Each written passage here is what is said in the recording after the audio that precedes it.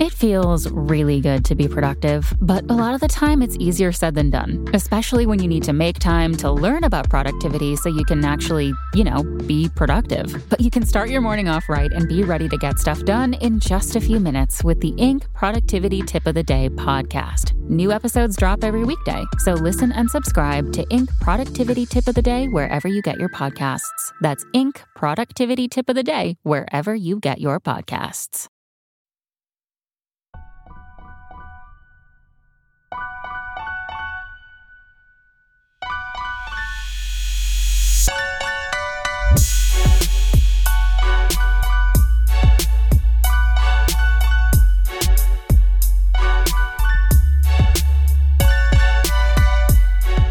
What's up, guys? Welcome to another episode of Bro History. It's Henry Zamota and Danny Abdel-Jabbar.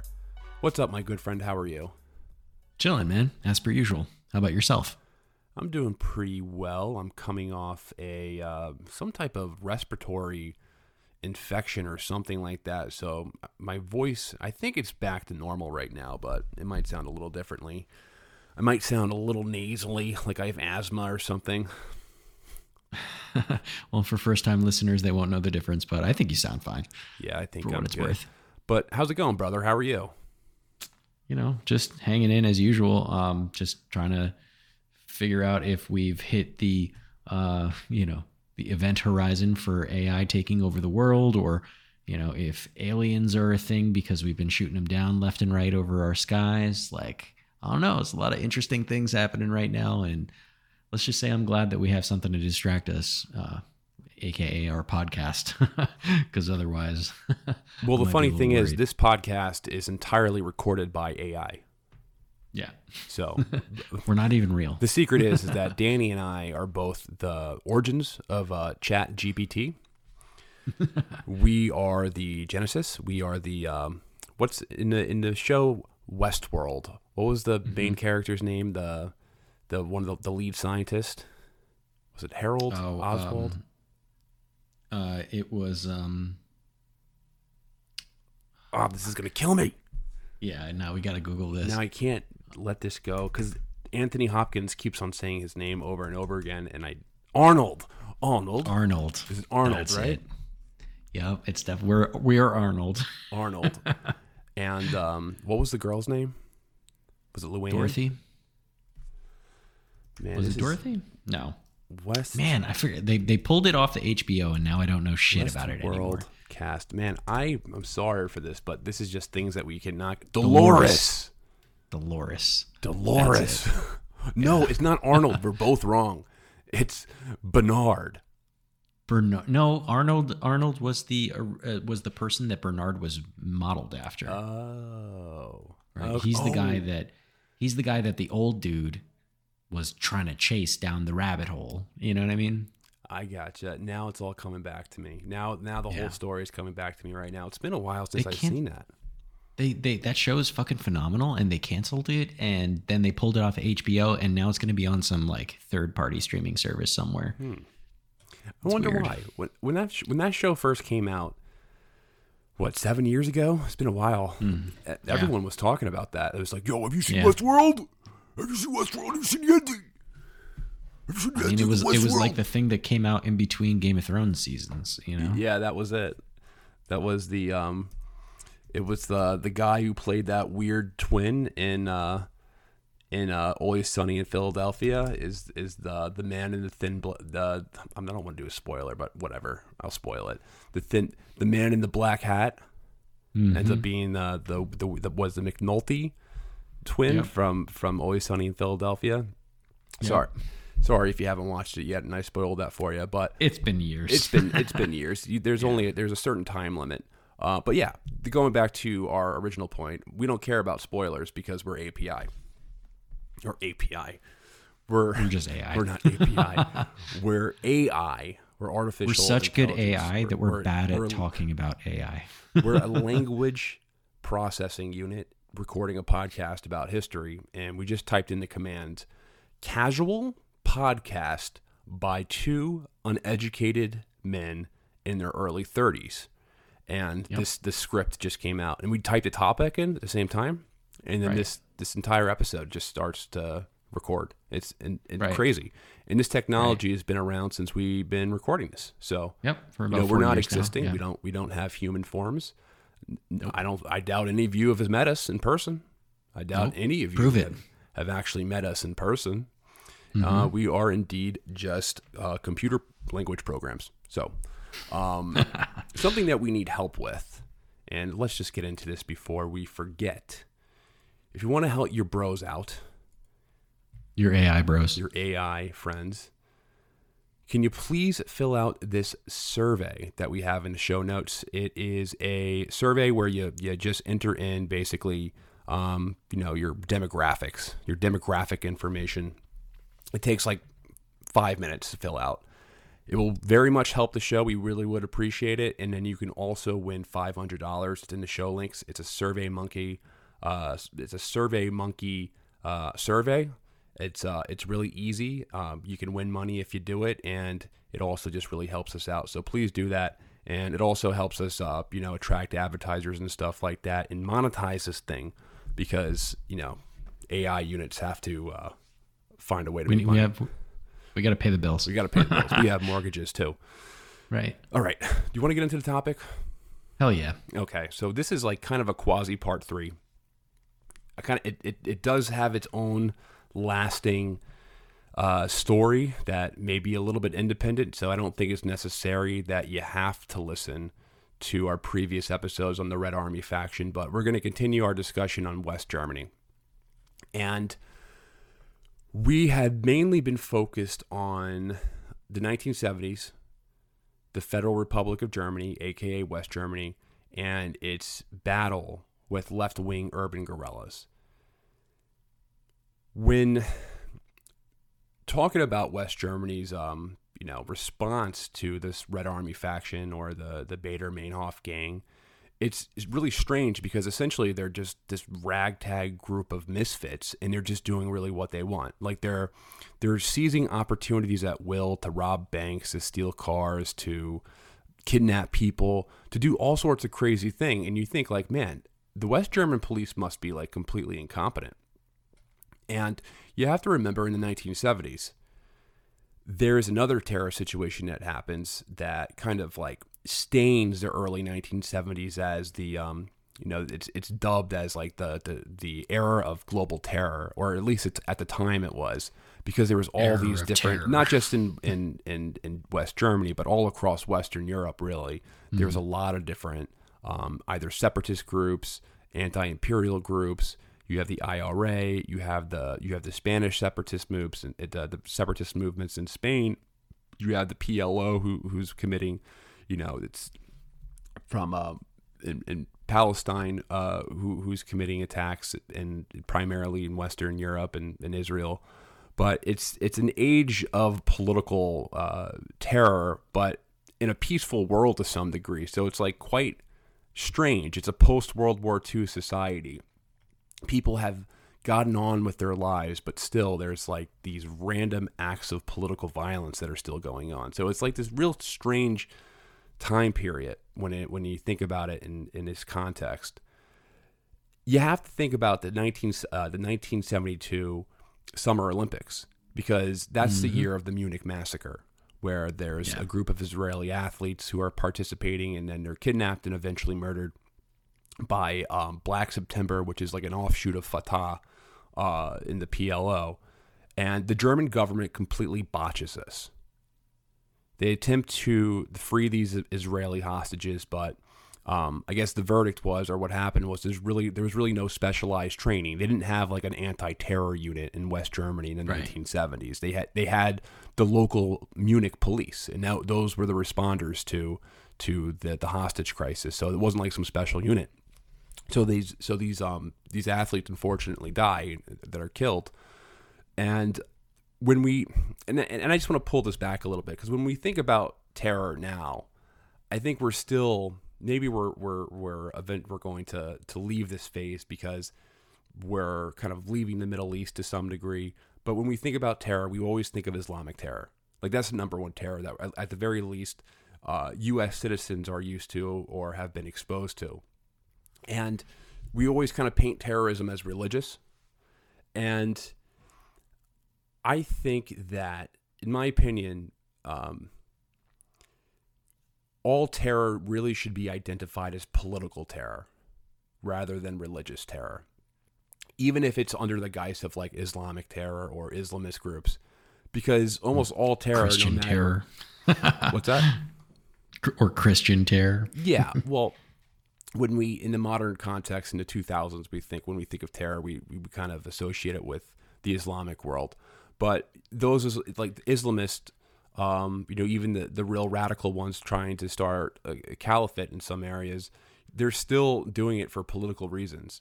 And in the Middle East and in certain parts of the world, a lot of that sectarian divide, a lot of that political violence, a lot of that religious violence it's actually political violence because they're political goals. A lot of people, they fall into the radical Sunni or Shia camps because for political reasons rather than just like because they found Allah or something like that. It's almost political. Like Sunni and Shia are political terms in the Middle East, more so than anything, or at least in relation to just division. Now, in the 1970s, the CIA recorded a sevenfold increase in global acts of terrorism. So from 110 in 1970 to 738 in 1978. So Huge. Again, it was the era of terror. And when you look at the data, Western Europe was in fact the bastion of political terror. So you have the IRA in the UK, and I went over some of these groups. You have the different Palestinian groups, and you have the Basque nationalist groups in Spain. There were terror attacks from like PLO affiliated groups in Italy, West Germany, and Greece. In Germany itself, the militants who entered the urban guerrilla underground largely embraced the anti-imperialist and anti-capitalist objectives of the more broadly based student revolts of the late 1960s.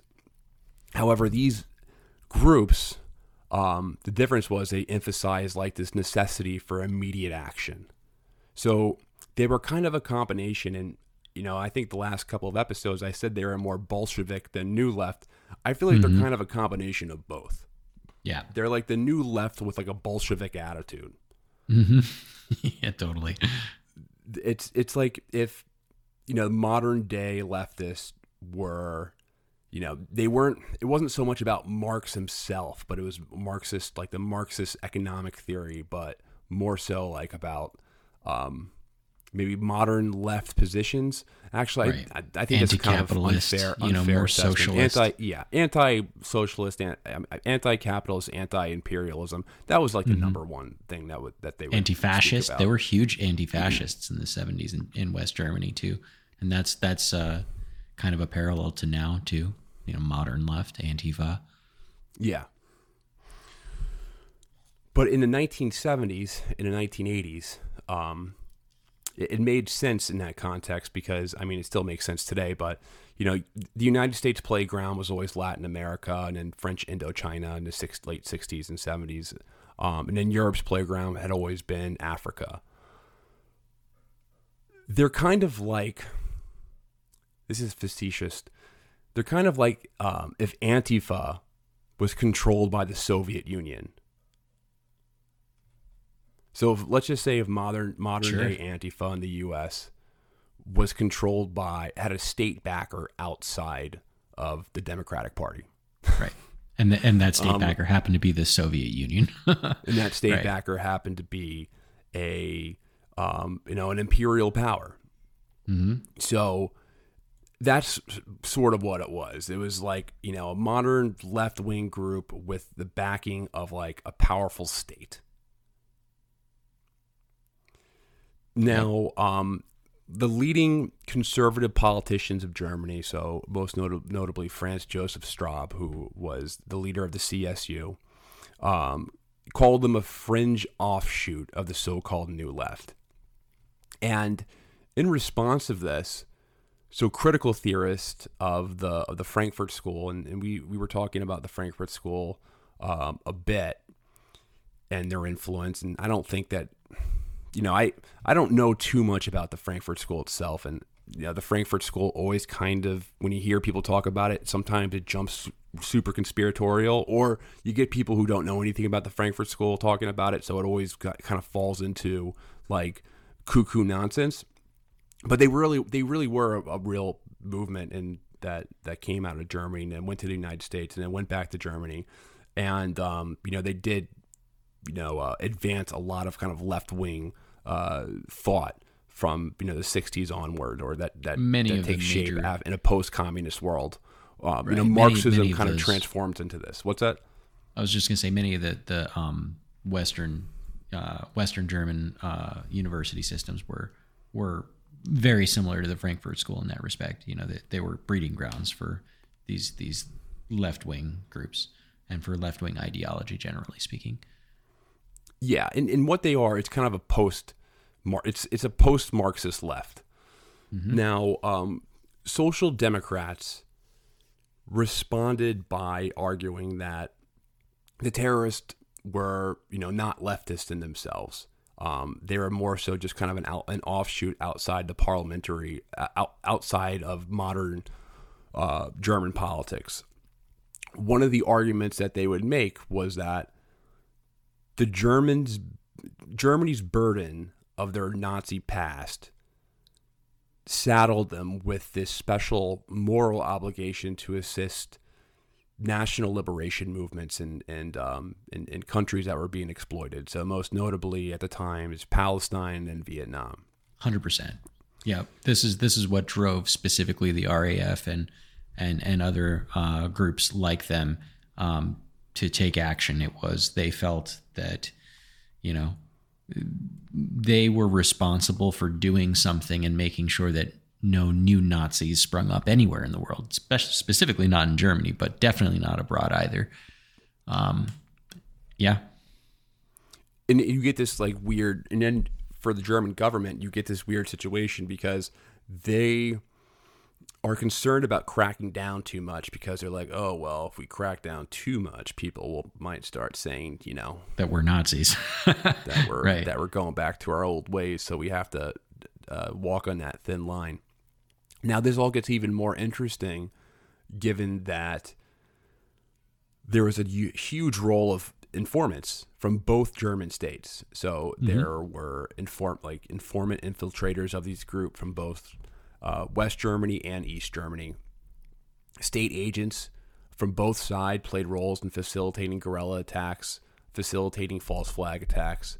For example, Peter Erbach, who worked for the West German Federal Office, was the main guy in charge of getting weapons for the Tupamaros,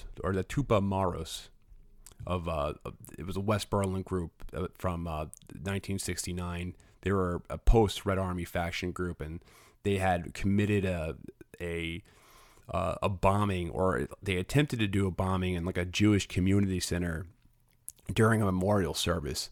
Well, it was the West German police that actually supplied them with the bomb. Right. So, it's not just the modern day FBI who does it.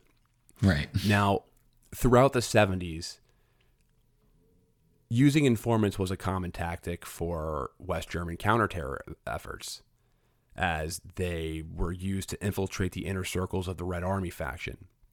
On the other side,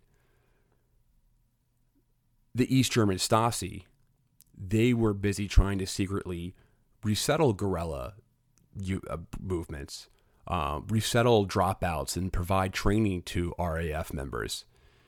It wasn't until the fall of the Berlin Wall and the discovery of the Stasi files that the public learned that they actually had a direct involvement and radicalized a lot of these members. Mm-hmm. And get this, the West German police, who the police officer who shot and killed this unarmed student in 1967 was actually a Stasi informant. Right. Mm-hmm. The guy who killed Onizorg. Mm-hmm. Yeah.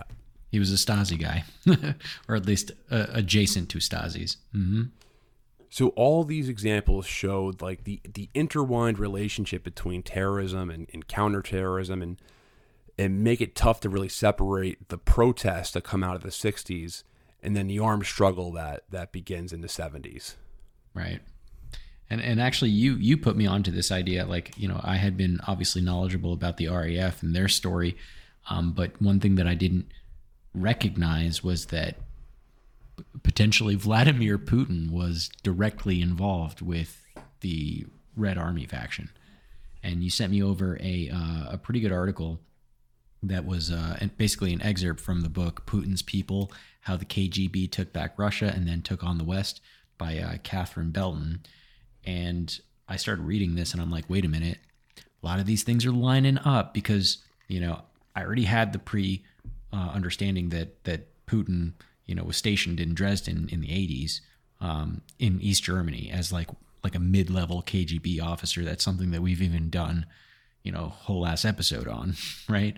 But I didn't put two and two together and realize that he was there around the same time as these RAF members were, and I already knew that the country, the East German country is struggling with bankruptcy, and there was a lot of dissent that was growing, leading to protests all over the Eastern Bloc. But what I didn't know, and what I learned in this article, is that Putin apparently had a really big part in the KGB's effectiveness in destroying and transferring documents before that fall of East Germany.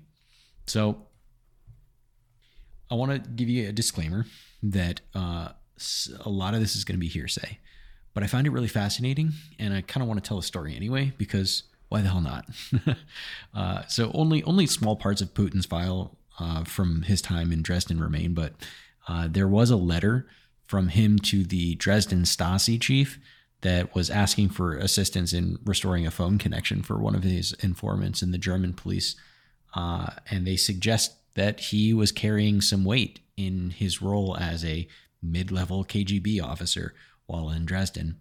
And, despite, a lot of official accounts claiming that Putin played only a marginal role in Dresden, I think a lot of these conversations that are now surfacing with former Stasi members and former KGB colleagues at the time are suggesting quite the opposite, that he actually played a really big part in this. Some accounts suggest that Putin's years in Dresden may have been, part of his training for, how do you sow chaos in Western politics today, which is, a stretch because that's a hot topic for today, but let's keep it in the 70s here, right? One firsthand account that kind of sets this up claims that Putin worked in direct support of the Red Army faction to basically undermine the West, and in this case, it was specifically West Germany. So during the Cold War, the Soviet Union's they used these, quote, active measures, which were aimed to disrupt and destabilize the West. And KGB had a long-standing practice of using disinformation and planting fake rumors and things like that in the media to basically discredit Western leaders. They also did, assassinations of their political opponents, and they also supported a lot of these front organizations that fomented wars in developing countries and obviously sowed discord in the West. And one of these active measures was to support terrorist organizations across the Middle East. And the KGB, made ties with a bunch of these Marxist-Leninist terror groups, most notably the PLFP, which, is the Palestinian Liberation Front. And they carried out later a string of plane hijackings and bomb attacks in the 60s and 70s. So there's the Soviet archives that have been popping up that have shown that the KGB chief at the time, Yuri Andropov, signed off 3 specific requests for Soviet weapons from the PLFP leader, Wadi Haddad, and basically described him as a trusted agent for the KGB, which brings me back to the Marxist terror group we've been talking about for the last few weeks. In East Germany, the Stasi actively encouraged the KGB to carry out, political activities in these developing countries. And at the time, East Germany was kind of like a developing country. And the Stasi provided a safe haven for these Red Army faction members, and it gave them, false identities, and they ran some training camps. And Ultimately at the fall of the Berlin Wall, West German authorities initially, thought that the Stasi, were only providing, like a safe haven to the RAF and different organizations like the RAF. But as the prosecutors started looking into it and finding all of these files, they found much, like evidence of a much deeper collaboration between the two groups. It was actually found out that the Stasi had conspired with the Red Army faction to bomb a major U.S. Army base in Germany and kill a U.S. general. And we talked about that bombing in the last episode, and it was pretty crazy, the implications for that are insane. That's tantamount to war, basically. But, the Stasi chief at the time, his name is Erich Mielke, he gets indicted on those charges for like working with the RAF to bomb the army base. But there wasn't really a political will to bring any of these Stasi folks to trial because we were in the middle of German reunification and things were a little weird, and it just wasn't politically expedient to do that. So basically, the KGB's involvement with the RAF was never fully investigated, just kind of got swept under the rug. But it was pretty well known that the Soviets had full oversight over the Stasi operations. So, coming back around, the KGB was in such tight control of the Stasi that, according to one of the RAF members who had some interactions with KGB, said that folks like Mielke wouldn't even fart without asking for permission from Moscow first, right? He's being obviously facetious here, but, according to that RAF member, who doesn't get named in this article, and I really wish they would, but according to this guy, during the time that Putin served in East Germany, in Dresden, Dresden became the spot for the RAF meeting in East Germany, and it was chosen that way because there was nobody there. They were in the outer provinces rather than in the capital. In the capital, the French and the Americans and so many other people were spying on each other left and right, even West and East Berlin, that it just made it harder to maneuver and work out of. So they used Dresden instead. And I don't think it's a coincidence that Putin got sent to Dresden specifically. So according to this RAF member, the group would travel to East Germany by train and meet up with some Stasi guys at the border, and then they get driven to a safe house by Putin and others. And all of these safe houses, the KGB and Putin specifically, they'd provide the RAF with the support that they needed. I have a direct quote actually from him, and it says, they would never give us instructions directly. They would just say, we heard you, we're planning this, how do you want to do it? And then they'd make suggestions, and they'd suggest other targets and ask us what we would need. We always needed weapons and cash. So basically, these RAF folks would meet up with Putin and the KGB gang, and they would slyly handle them. Let's just put it that way, right? It's super hard for the RAF to get weapons in West Germany. So what they would do is they would just basically hand Putin and the KGB a list of things that they needed. And it was mostly like guns and bombs and grenades and things like that. And eventually, that list would end up with some other agent, some other Stasi informant in West Germany, and the weapons that they needed would just kind of show up. They would be dropped off in some secret location, and, the RAF members would go and pick it up. And apparently, according to this guy, this unnamed RAF member, Putin didn't really take a back seat in these processes.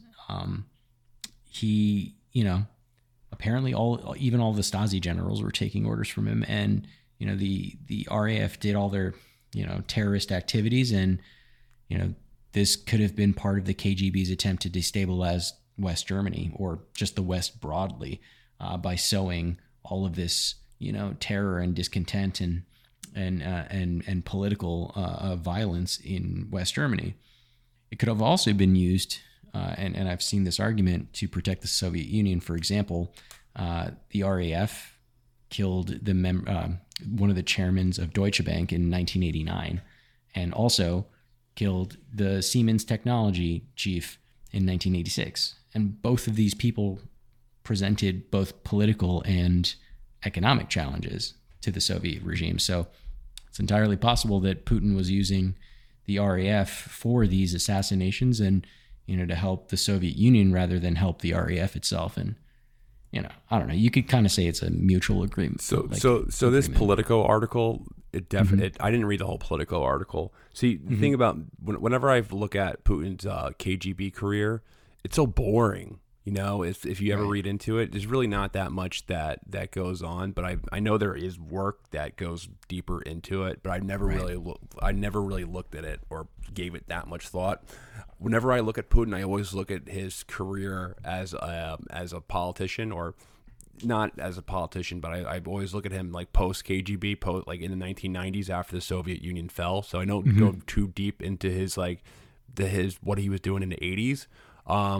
From my impression about reading about it, high level, that he was kind of just a low level KGB lieutenant who.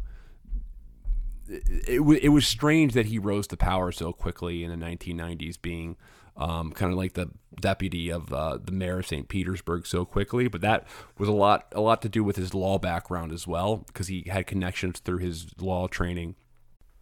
Some breaking news. There was a man who was trying to cross the U.S.-Canada border. This was recent. And he was caught with snakes in his pants. He was trying to smuggle pythons from Canada into the United States. Pretty crazy story, and I'll leave you to create your own jokes about that.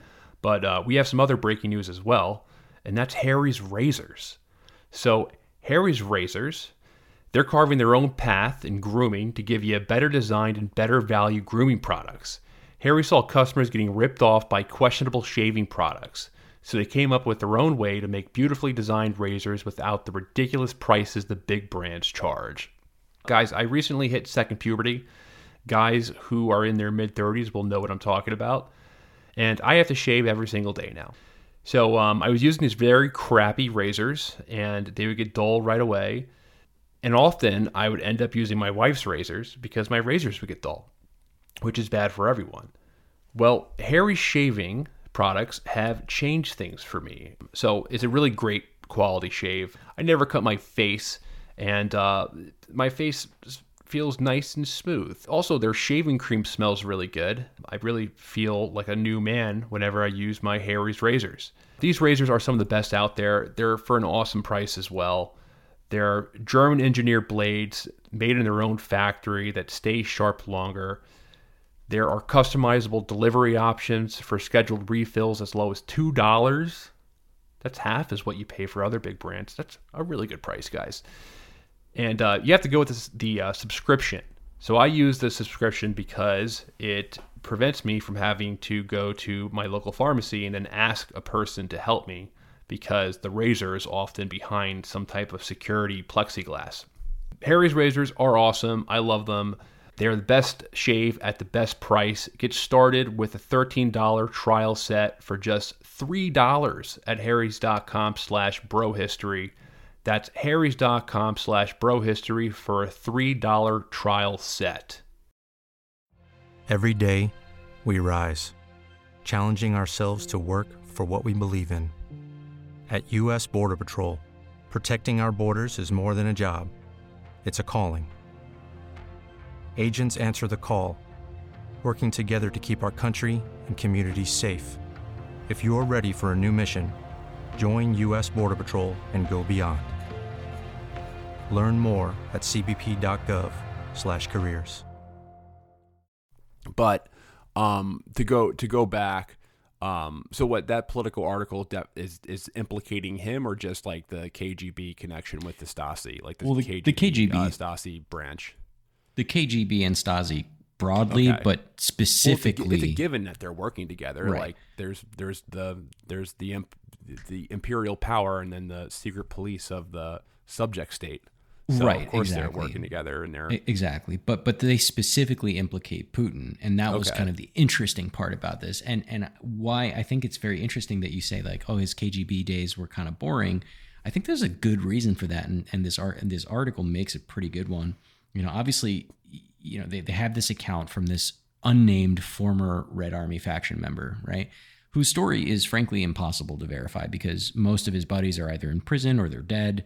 and others have all gone off the grid, Some of them have even contradicted him and said that there was no connection between the KGB and the RAF or any other, left-wing terrorist group. So obviously there's a whole lot of conflicting information that makes this story hard to find, but just because it's hard to verify the story and specifically Putin's involvement with the RAF doesn't necessarily mean that it's totally untrue either, because there are so many accounts that are coming out, in this article specifically, but throughout these investigations that show that at least parts of the story that this RAF guy is telling could be feasible. For example, there's a guy by the name of Klaus Zuchold, right, who was one of Putin's political recruits in the Stasi. This is a Stasi guy.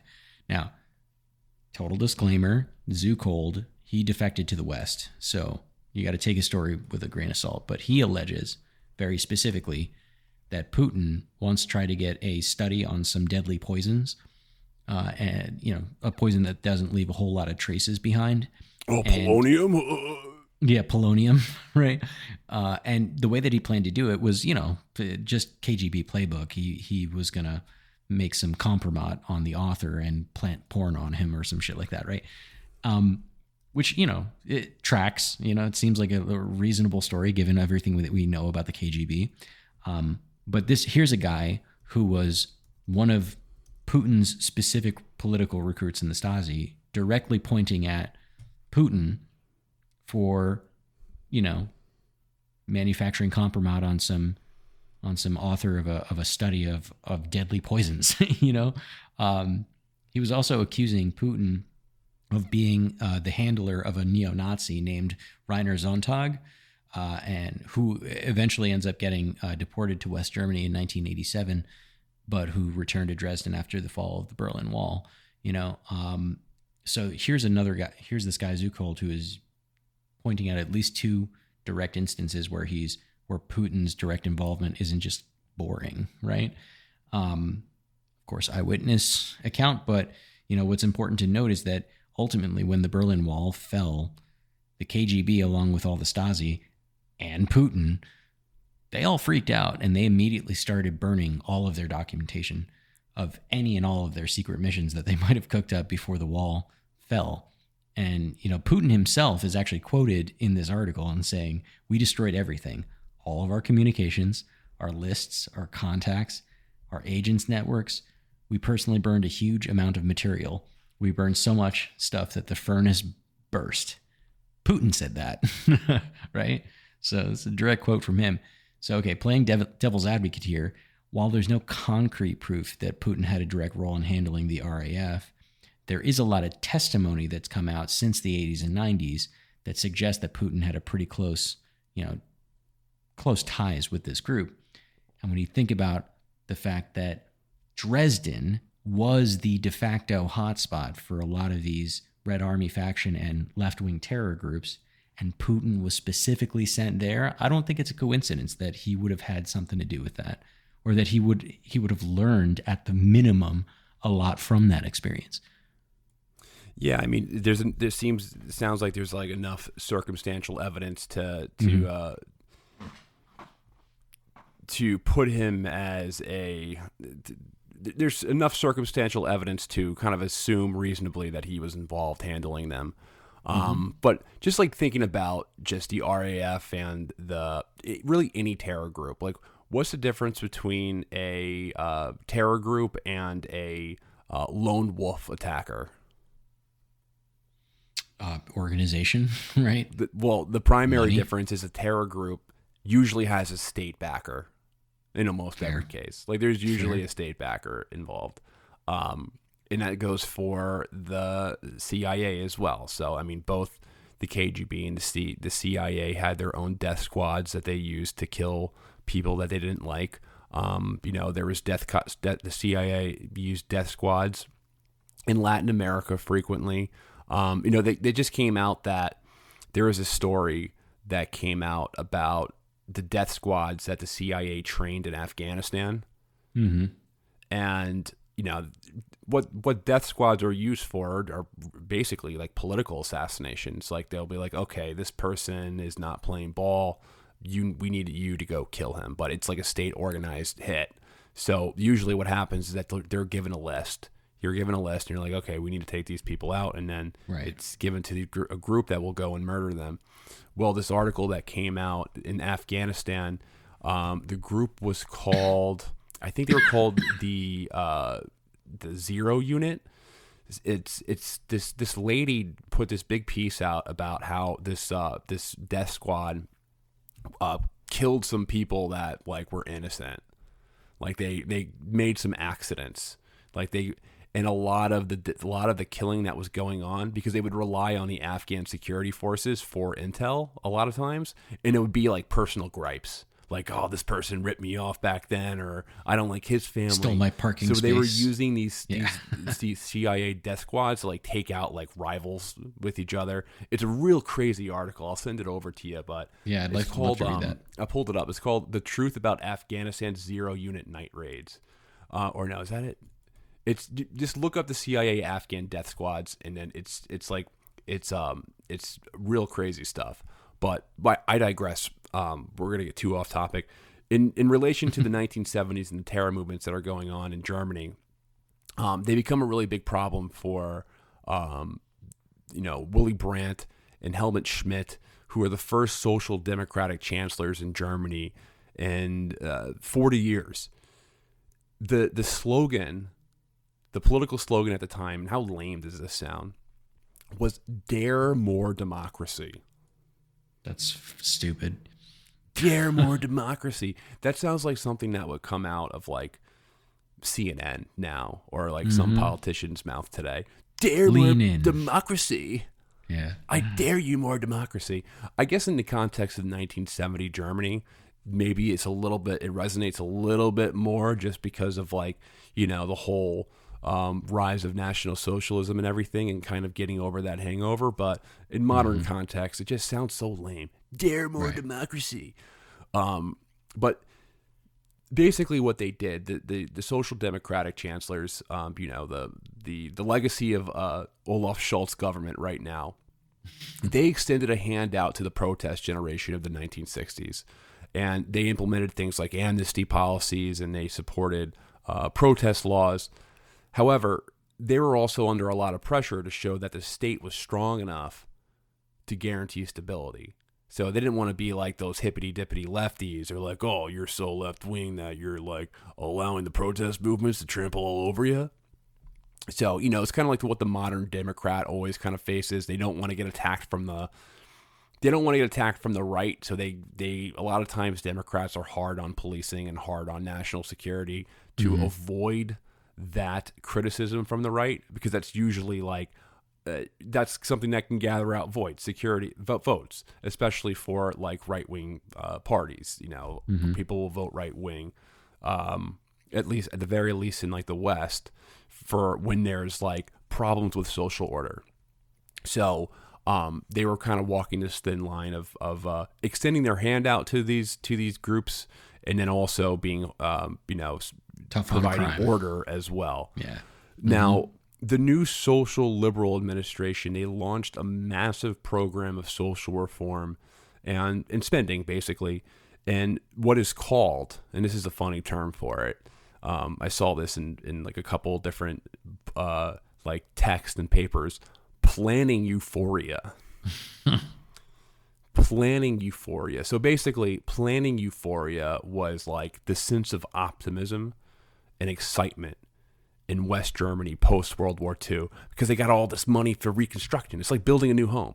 It's like your house gets knocked down from a hurricane, and then like aid money comes in. It's like, all right, well, why don't you buy yourself a new house? So that was what this euphoria was called. It was a belief that like we can start new, we can create this really cool fire pit and like a tree house and a finished basement and washer dryer. I'm using a house as an example because I'm currently trying to purchase a house, but you know what I mean. But it was the time of optimism and excitement. Now, during this period of optimism and excitement, you know how the Germans are. They're very orderly, and they think that they can do everything scientifically. Is that your experience with Germans? You lived there for a while, so you have more. Yeah. They think they for the can most figure part. everything out with logic. Mhm. And they can, like, there's like a solution for everything. Like, Germans think there's a solutions for everything. They find solutions for lots of things too. They do find solutions for a lot of things. It is, a resilient society, but there was a belief in Germany, in West Germany, that they could create a crime-free society through computer programs like us, like Danny and I. Right. Through AI. AI. We're APIs. But they could use, they thought that they could make basically like, what's that movie with Tom Cruise? Minority Report. Mm-hmm. Which is, I think, his best movie on Yeah. the DL. I think Minority Report, For sure. not only what Tom Cruise's greatest film, but maybe one of the best science fiction films ever. Very strong statement. But I think that is It's up there. A plus awesome science fiction movie. Yep. Those Scientologists, they're geared into that. Anyway, so they try to do Minority Report in the 70s in West Germany. They try to do Minority Report in the 1970s in West Germany, and it doesn't really work. They abandoned their high tech approach, and they embrace a more visible and reactive form of militant policing, and the reason why is because of the ongoing struggle against groups like the Red Army faction. I'm not sure, and why don't you tell me, because I've only spent a week in Germany. But when I was there, especially in Berlin, something I've noticed was a very significant police presence. And, New York City has a very significant police presence as well. Mm-hmm. But in Germany, I thought it was unique because other European countries, you don't really notice it as much. Like when I was in Amsterdam, I remember just thinking, I don't think I've seen a police officer the entire time I was here. In Germany, they're everywhere. Yeah, no, is they're that everywhere. something that's part of just the culture, or 100% true? And frankly, you might be catching on to something. This might be legacy from that era in the 70s. But yeah, no, there's definitely a giant, especially in Berlin, a giant police presence. It's not uncommon to see a pair of guys near a subway with MP5, guns just hanging out. That's normal there. It's also kind of normal in New York City too, except instead of MP5s, it's probably I don't know, some other gun, Well, New York City had different problems in the 1970s. Mm-hmm. New York City's problems that it was riddled with horrible crime. Right. And then in the 80s, they had the crack epidemic, which was basically manufactured by the CIA, the FBI. So, yeah, the New York City in the 1970s and 80s, there's a reason why New York City is the post-apocalyptic setting from every science, post-punk or post-punk, or what's it called? Punk? steampunk. What the fuck? Man, my brain is not working correctly. Cyberpunk. That's the theme, right? That's why that's the place, the theme of a lot of cyberpunk settings, because it's New York was. Just watch the movie The Warriors, which gives it a more it gives it a more an odder take, but wasn't that far off. Yeah, anyway. I guess the only was far off was there was ever multiracial gangs in New York, like in The Warriors. But it is a great movie. All right, so as one might expect, the collapse of Germany's Weimar Republic and the failure of its democratic leaders to prevent the National Socialist takeover in 1933, it dictated the politicians' attitudes towards extremism in the post-war period. As a result, the founders of the Federal Republic wanted a strong government that was going to stand up for another potential Weimar from happening again. So, there was, in West Germany, there were laws that were passed to ban right-wing groups, or right-wing parties rather, and then also communist parties as well. Fast forward in the 1970s, when faced with urban guerrilla violence, political leaders felt the need to reassure that I guess the phrase that I saw was, the Bonn will never become another Weimar. Right. So the Bonn Republic being another name for West Germany. And with West Germany's central position in the Cold War again, remember it's a marshland basically. Germany for most of its existence as like an area has always been like, never really been like this centralized state. It's always been like many different states, and chunks of Germany have been parts of different larger empires. It's a crossroad. It's a borderland, and Germany is a borderland in the Cold War, even more so now because we pushed NATO all the way to Russia's doorstep before NATO's presence stopped. In Germany. Right. So it was just like a complete, they were on the border, if there was a war. They were the Ukraine. If there was a war, if there was a war that actually, or conventional war that broke out in Europe, everyone knew the war was going to be, the major fear from the Allies, but was always going to be an invasion through Germany. Yep. Now, in 1955, West Germany joined NATO, and they started rearming. They created their army. What's it pronounced? Bundeswehr or Bundeswehr? Bundeswehr. Bundeswehr. Okay. Which basically solidifies their alliance with the West. And during this time, there was a really big crackdown on communist and socialist and those against rearmament as well. So there was protest movements who were against like the military buildup. And there was in total, which was like an interesting stat, there was over 100,000 court cases in 5 years over this crackdown. So in the 1970s, the government was still keeping a close eye to this extremism. And, they instituted something called a job ban, meaning that they screened applicants for constitutional loyalty before allowing them to work in civil services. That's just German McCarthyism right there. Yeah.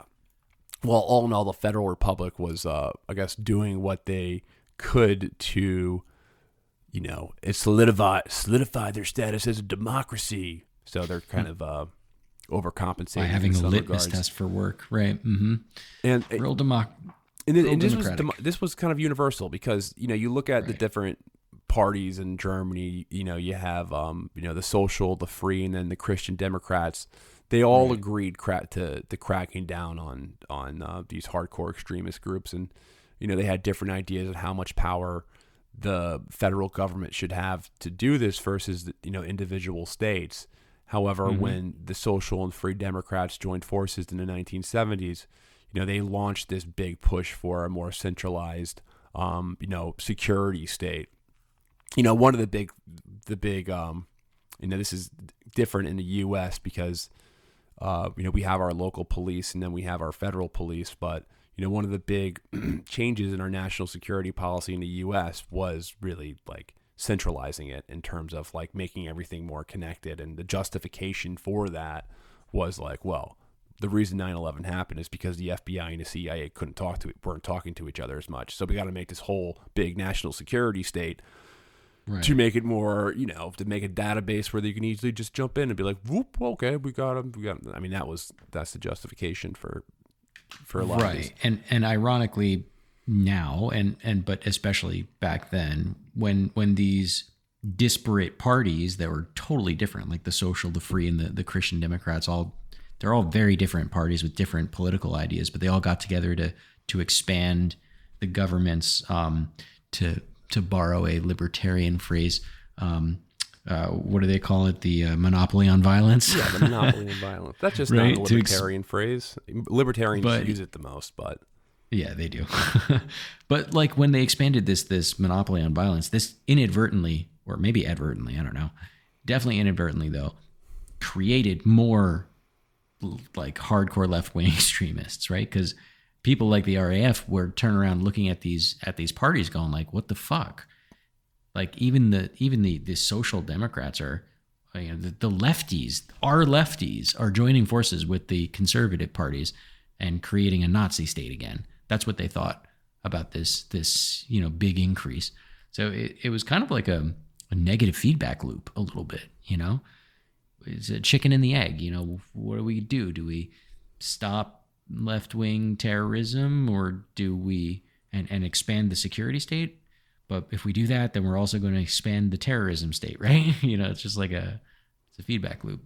yeah, and just to note, in 1969, so when the first social liberal coalition takes power in West Germany, their main priority wasn't really fighting terrorism, because at this time, Right. 1969, Red Army faction.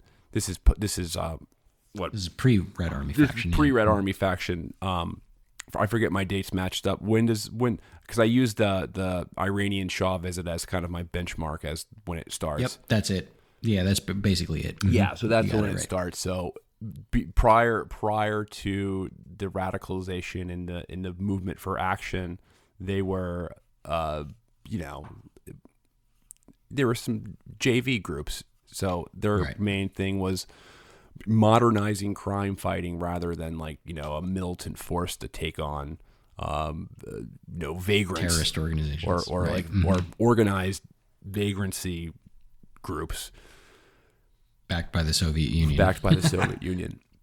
right. So the Social Liberal Coalition in power, and this is during an economic recession as well in 1969. They poured a ton of money into updating the you know, their policing, or their federal criminal office is what they called it, and the number of police officers in the country went from 41.6% in a decade. Yeah, so it goes up 41.6%.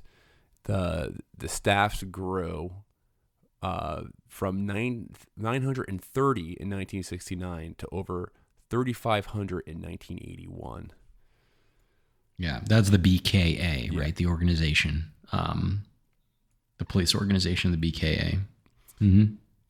And then the budget allocation went from 54 million Deutschmarks in 1971 to nearly 290 million Deutschmarks in a decade later.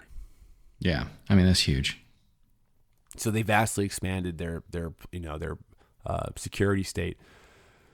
The Willy Brandt administration was all about giving the federal government more policing power over the, you know, the local and regional governments, while officials at the local level and leading conservatives like Franz Joseph Strauss saw it as the Bund. West Germany, you know, the Bund is really just the government trying to take over, trying to take too much power over the states. Right. Yeah, I mean, from your time in Germany, did you ever live in like southern Bavaria at all, or No, I didn't spend any time in the South, but I mean, I'm aware of the cultural differences, and you know, it's like red staters and blue staters, exactly right? Bavaria, to put it crudely, is kind of like the Texas of Germany, you know, always kind of flirting with the idea of secession, very conservative socially, you know, and economically, frankly, big economic powerhouse in general, you know, big tourism area. So yeah, there's a lot of parallels there. Yeah, that's the word that's what people tell me. What other Germans have told me is like, yeah, Bavaria is like the Texas, and it's predominantly Catholic in Bavaria, right? Mm-hmm. Yeah, hugely Catholic. Mm-hmm. So, again, the quote unquote daring more democracy under the guise of daring more democracy. What a lame slogan. But daring more democracy really just meant increasing federal power. Right. Now, they embraced the use of computerized data to prevent crime. So there was the pre-crime aspect, the Minority Report. And Right. the idea was that by analyzing the conditions and environments that lead to crime, police could focus on like early detection and prevention. And I don't understand how you could do that without like some type of It was a little bit violation pie of in the some sky in civil the right. 70s. What's that? Honestly, that this is a pie in the sky idea in 1970s. They neither had the data nor the processing power to try this, but they were really in love with the idea. And they tried it. Like, quick, send a social worker. Yeah. Is that's the idea, right? Like, quick, send a social worker. Yeah. Matt Taibbi has a great book about another another thing that's a little bit of a tangent, but I think it's worth reading about, like, just if you want to read something about like modern day like crime and like the intersection between like a personal life and the state, you should read the book that Matt Taibbi wrote about Eric Gardner, because it's about obviously like the brutal police murder of Eric Gardner, but it's also about how like the state becomes part of the life of like inner city people. Like the state, like there's like this really uncomfortable friction between the state and you know, people living in a ghetto. But it's like it's I'd recommend reading it. Kind of relates to this, but I just thought I'd plug that because I thought it's a really good book. But going back to that, so Horst Herold becomes the police chief, who was installed as the BKA president in 1971. He viewed data as raw material and computers as the machinery to turn the data into predictions and criminal activity. And this became known as a Nuremberg model. And the goal was to create a society free of crime through, again, preventative planning, whatever that means. His nickname was the Commissar Computer. Yep. Kommissar Computer.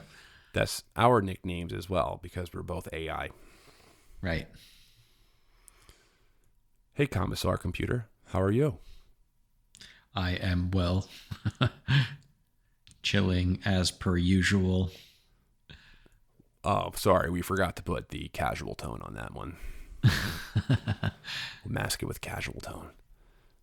How funny would it be if you really were telling the truth, that we really were AI, and then like just like at robots. The end, we're just like, hey guys, like this really was the language program.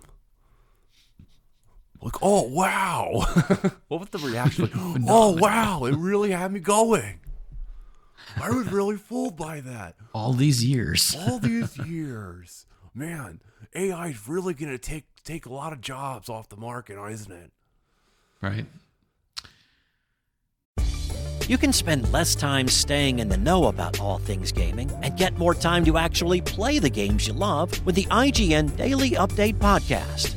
All you need is a few minutes to hear the latest from IGN on the world of video games, movies, and television with news, previews, and reviews. You'll hear everything from Comic-Con coverage to the huge Diablo 4 launch. So listen and subscribe to the IGN Daily Update wherever you get your podcasts. That's the IGN Daily Update, wherever you get your podcasts. What's something you learned in history class that you feel wasn't the whole truth? Better yet, what's something you didn't learn at all that was omitted completely? That's what I like to call redacted history. I believe that all history, no matter how good or bad, needs to be told. There are wars, massacres, battles, and entire historical events that are just not in our school's history books. Have you ever heard of Mary Bowser? I didn't think so. My name is Andre White, the host of the Redacted History Podcast, the place where history's forgotten events, heroes, and villains get their story told, one episode at a time. So come huddle around the campfire with me and get ready to hear the stories that you were robbed of. And get comfortable, we're going to be here a while. The Redacted History Podcast. Real history never dies. Stream the Redacted History Podcast on Apple Podcasts, Spotify, or wherever else you get your podcasts. Anyway, Commissar Computer. Tell me about him. So yeah, let's move on. So so this guy's is in the forefront of global transformation as the nations. Well, a lot of different nations were trying to modernize police at this time. So it included computerized stuff and expanding the field of privatized security services and things like that.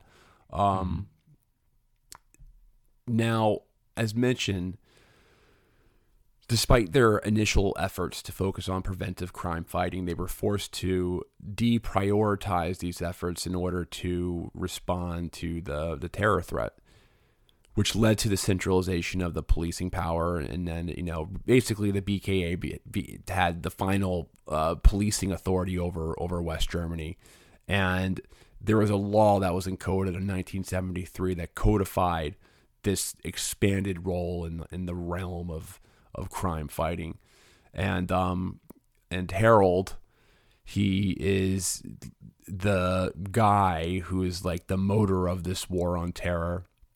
He abandoned his dreams of preventive policing in favor of more traditional tactics manhunts and house searches.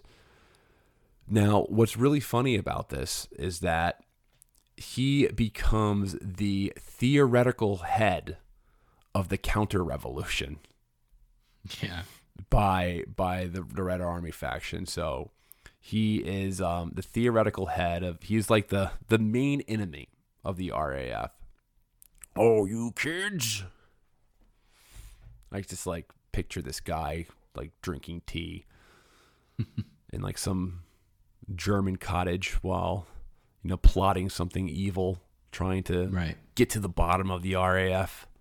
Mm-hmm. And the RAF just thwarting him or outsmarting him. It's a Scooby-Doo episode or some shit like that. I'll get you. But what the ironic thing about this is that he was a member of the SPD. So he was a previous supporter of the student protest movements. Yeah, I mean, not even just that. The guy was an absolute lefty. There were interactions that he had with other members of the police where he was trying to break down the rationality behind why folks like the RAF would commit acts of terror, and that, we need to focus, in paraphrasing his words, that we would need to focus on solving the underlying issues that the government and the police were creating in order to stop the terrorism, not just crack down on terrorism itself. He caught a lot of flack for that in the BKA, but he was a smart dude, and they obviously gave him a whole lot of power and authority. So I guess they just ignored the fact that he was an uber lefty. But just to put this into context and give it a little bit of a background context of some of the stuff that he did. In 1972, the RAF launched what they called the May Offensive, which was a series of 6 terrorist bomb attacks between May 11th and 24th in 1972. And 2 of those attacks were directed against U.S. military facilities, 2 against police authorities, 1 against a judge, and another one against the Springer Publishing House in Hamburg. A total of 4 people were killed and 74 were injured. So, huge, just terrible string of events over just a few days. And after these attacks, the Federal Criminal Police Office went into overdrive to track down the terrorists. And on May 31st, they launched a huge operation called Operation Waterhammer. I'm translating this myself because I got this from the German text. It's Aktion Wasserschlag. So if I fuck that up, that's my problem. But the plan was basically to, for one whole day, get the entire police force to set up roadblocks on almost all federal roads and motorway entrances all at the same time. And this involved thousands of police officers and customs officials taking part in this exercise. We kind of touched on this a little bit on the last episode too, but just want you to think about that for a minute. Here's good old Horst, Harold, the lefty who wants to, minority report his way to a brighter future. His idea is to get everyone to set up roadblocks, to literally get every single cop on duty that day, set up a roadblock all at the same time to try to get, arrest the terrorists. Unfortunately, that operation caused major traffic chaos and didn't result in any immediate arrests. So, you can imagine it probably didn't sit very well with the populace, right? But the very next day, the police got lucky. Bader, of the Baader-Meinhof group, and 2 other RAF members, they end up showing up at a garage in Frankfurt to collect some of the vehicles that they had, but that garage had already been made. It was discovered by the police, and it was being surveilled by the authorities, and they ultimately nab him. And so one member gets arrested on the spot, but Bader and Mainz, the guy that was with him, they end up barricading themselves inside of a garage for 2 hours. And the police tried to negotiate with them, but things got super violent. More than 300 shots were fired in that gunfight. And the police even sent in one of those armored personnel carriers, but Bader was insane enough to keep fighting back. Holger Mainz, first Bader, what they did was the police set up a sniper and they shot Bader in the ass. And that's how he got taken into custody. And even funnier than that, Holger Mainz, the other guy who was with him, he came out of the garage. Game up and bit me. Dude, he got shot in the ass. It's absolutely hilarious. I'd like to see that. A bullet. Go on. It's doing Forrest Gump. So this other guy, Holger Mainz, also pretty funny. He walked out of the garage. He wasn't shot or anything like that. And he surrendered to the police, but he did it fucking naked. Well, at least he came out in his underwear, which is so fucking strange. He took all his clothes off before he surrendered. And nobody really knows why. Which I think is just funny and not really relevant for the story, but I just found that funny. And then Enslin, the smarty pants of this group, she gets busted a week later in Hamburg because some saleswoman spotted a gun in her handbag and snitched to the police. And then Meinhof was caught by the cops just a few days later in Hanover. And a dude named Fritz Rodewald had basically been letting Meinhof stay at her place for a little while, but then he ended up ratting on her too.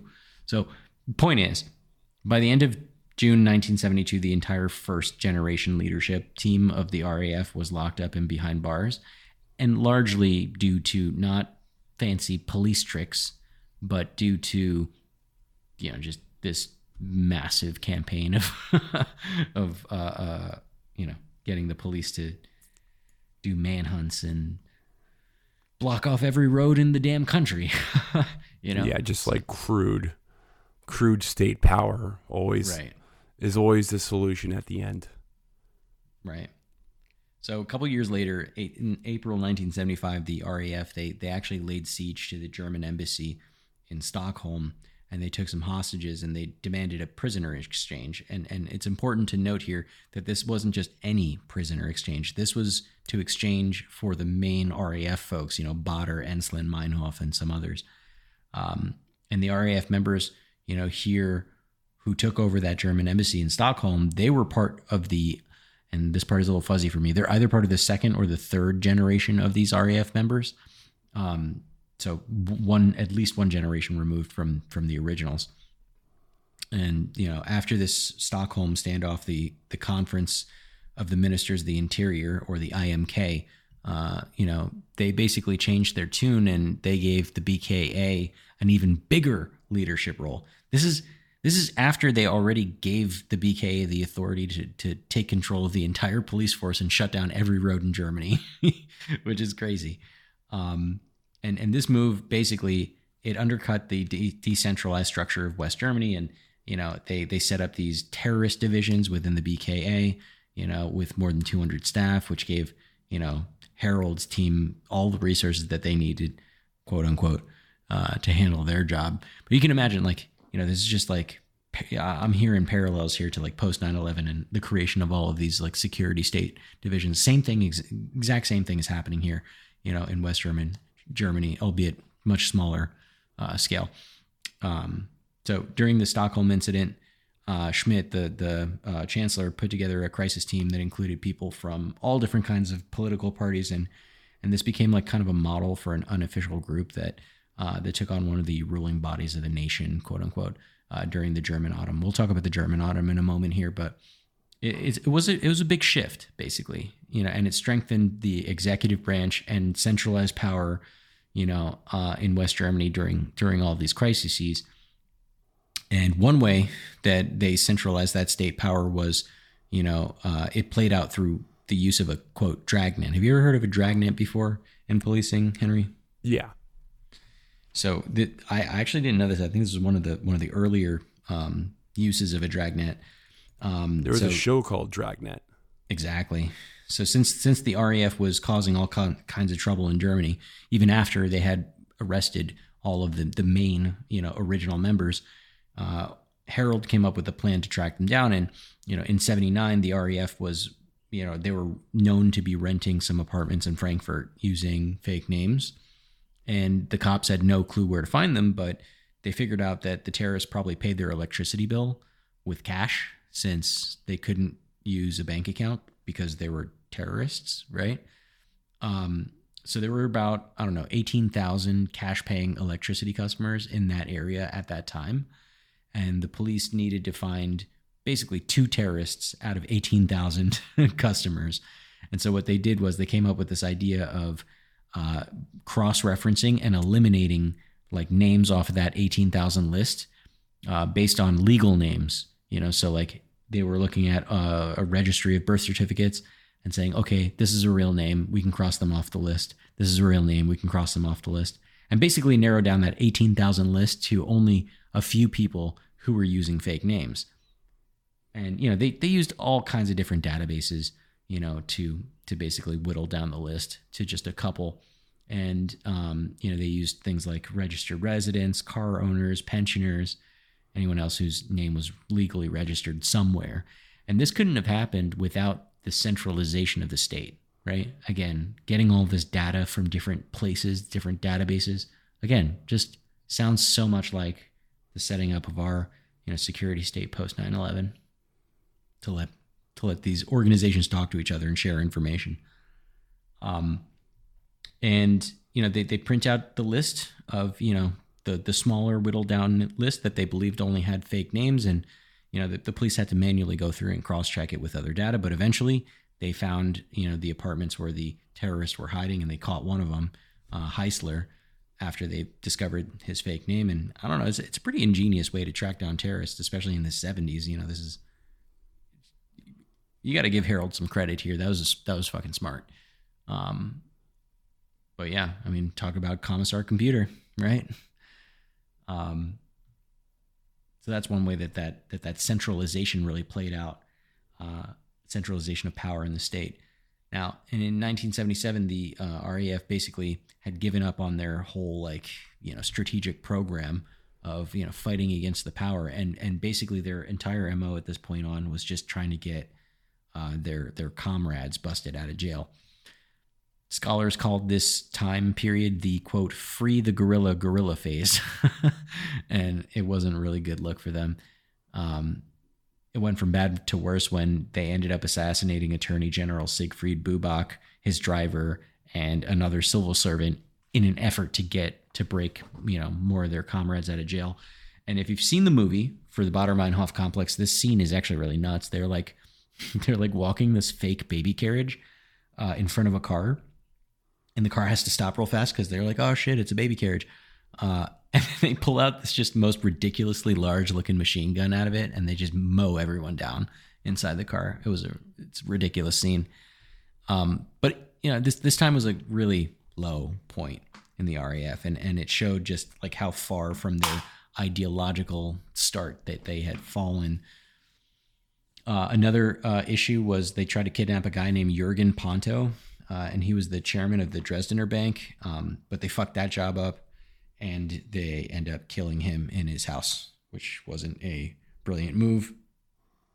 And all of these actions just started making things worse for the RAF.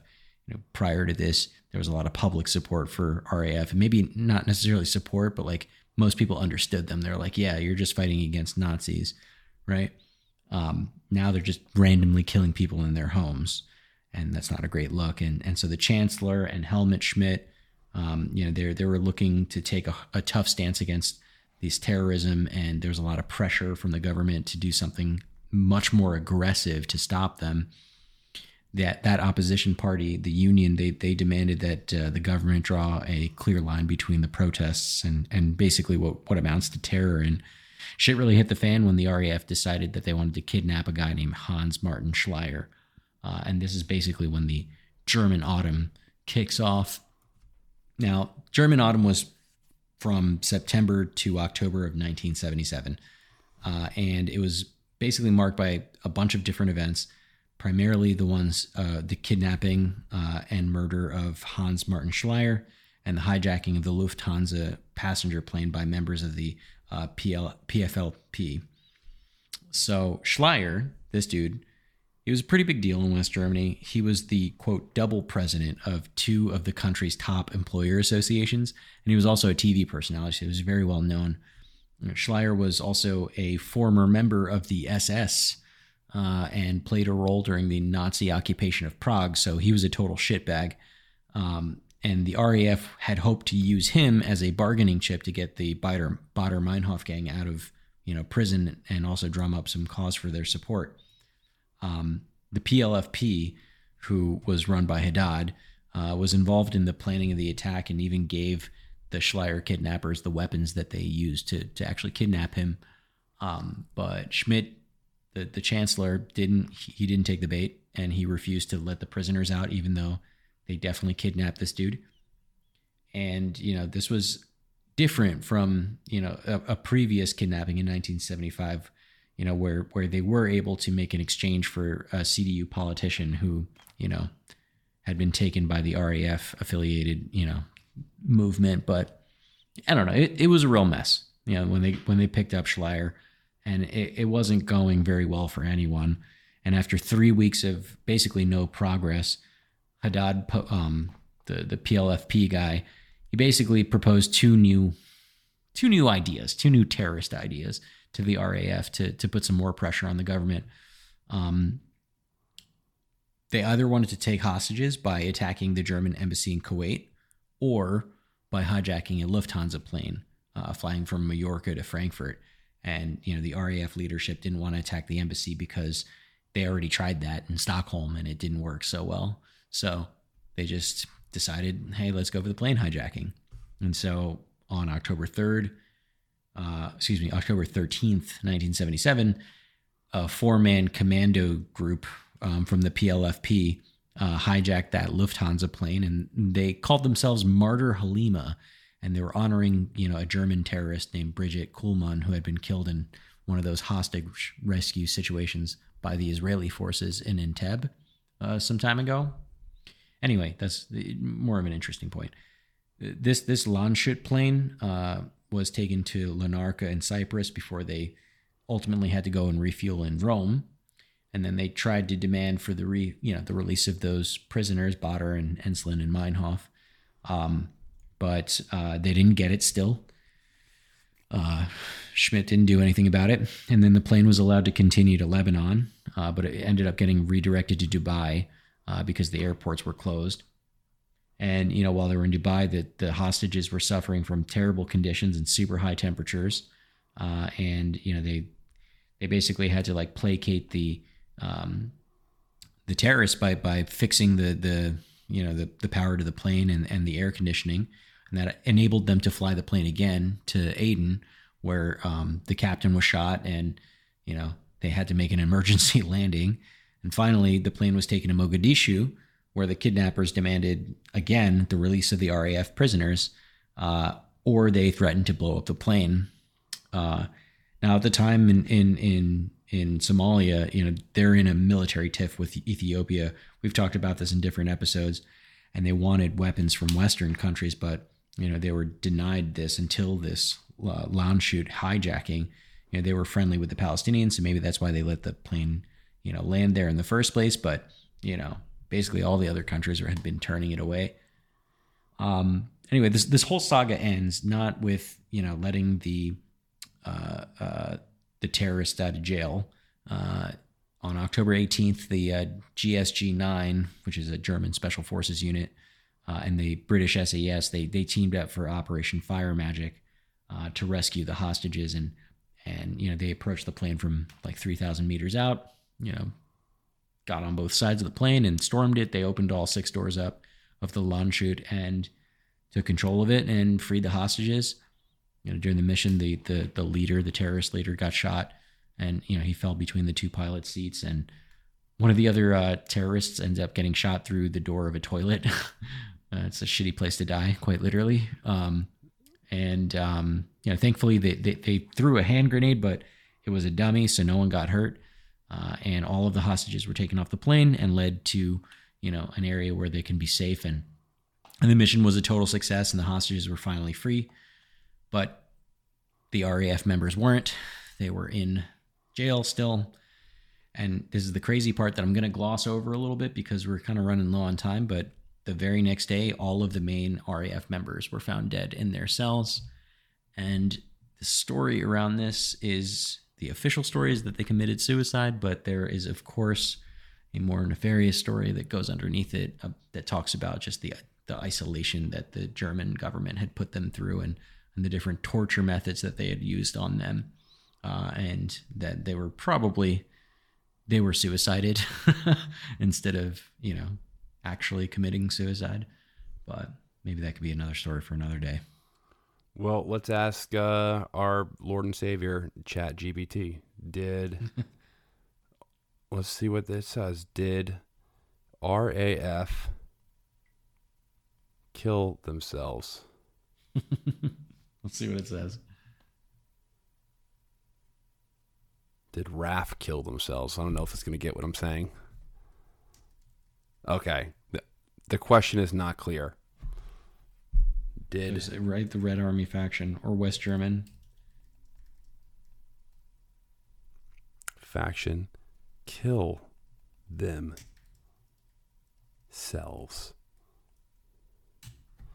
It is still a matter of debate and controversy as to whether the deaths were actually suicides or whether they were murdered by the authorities, as some people believe that the government have played a role in their deaths. However, it is generally accepted that the members of the RAF who died in prison did so by their own hands. I don't know.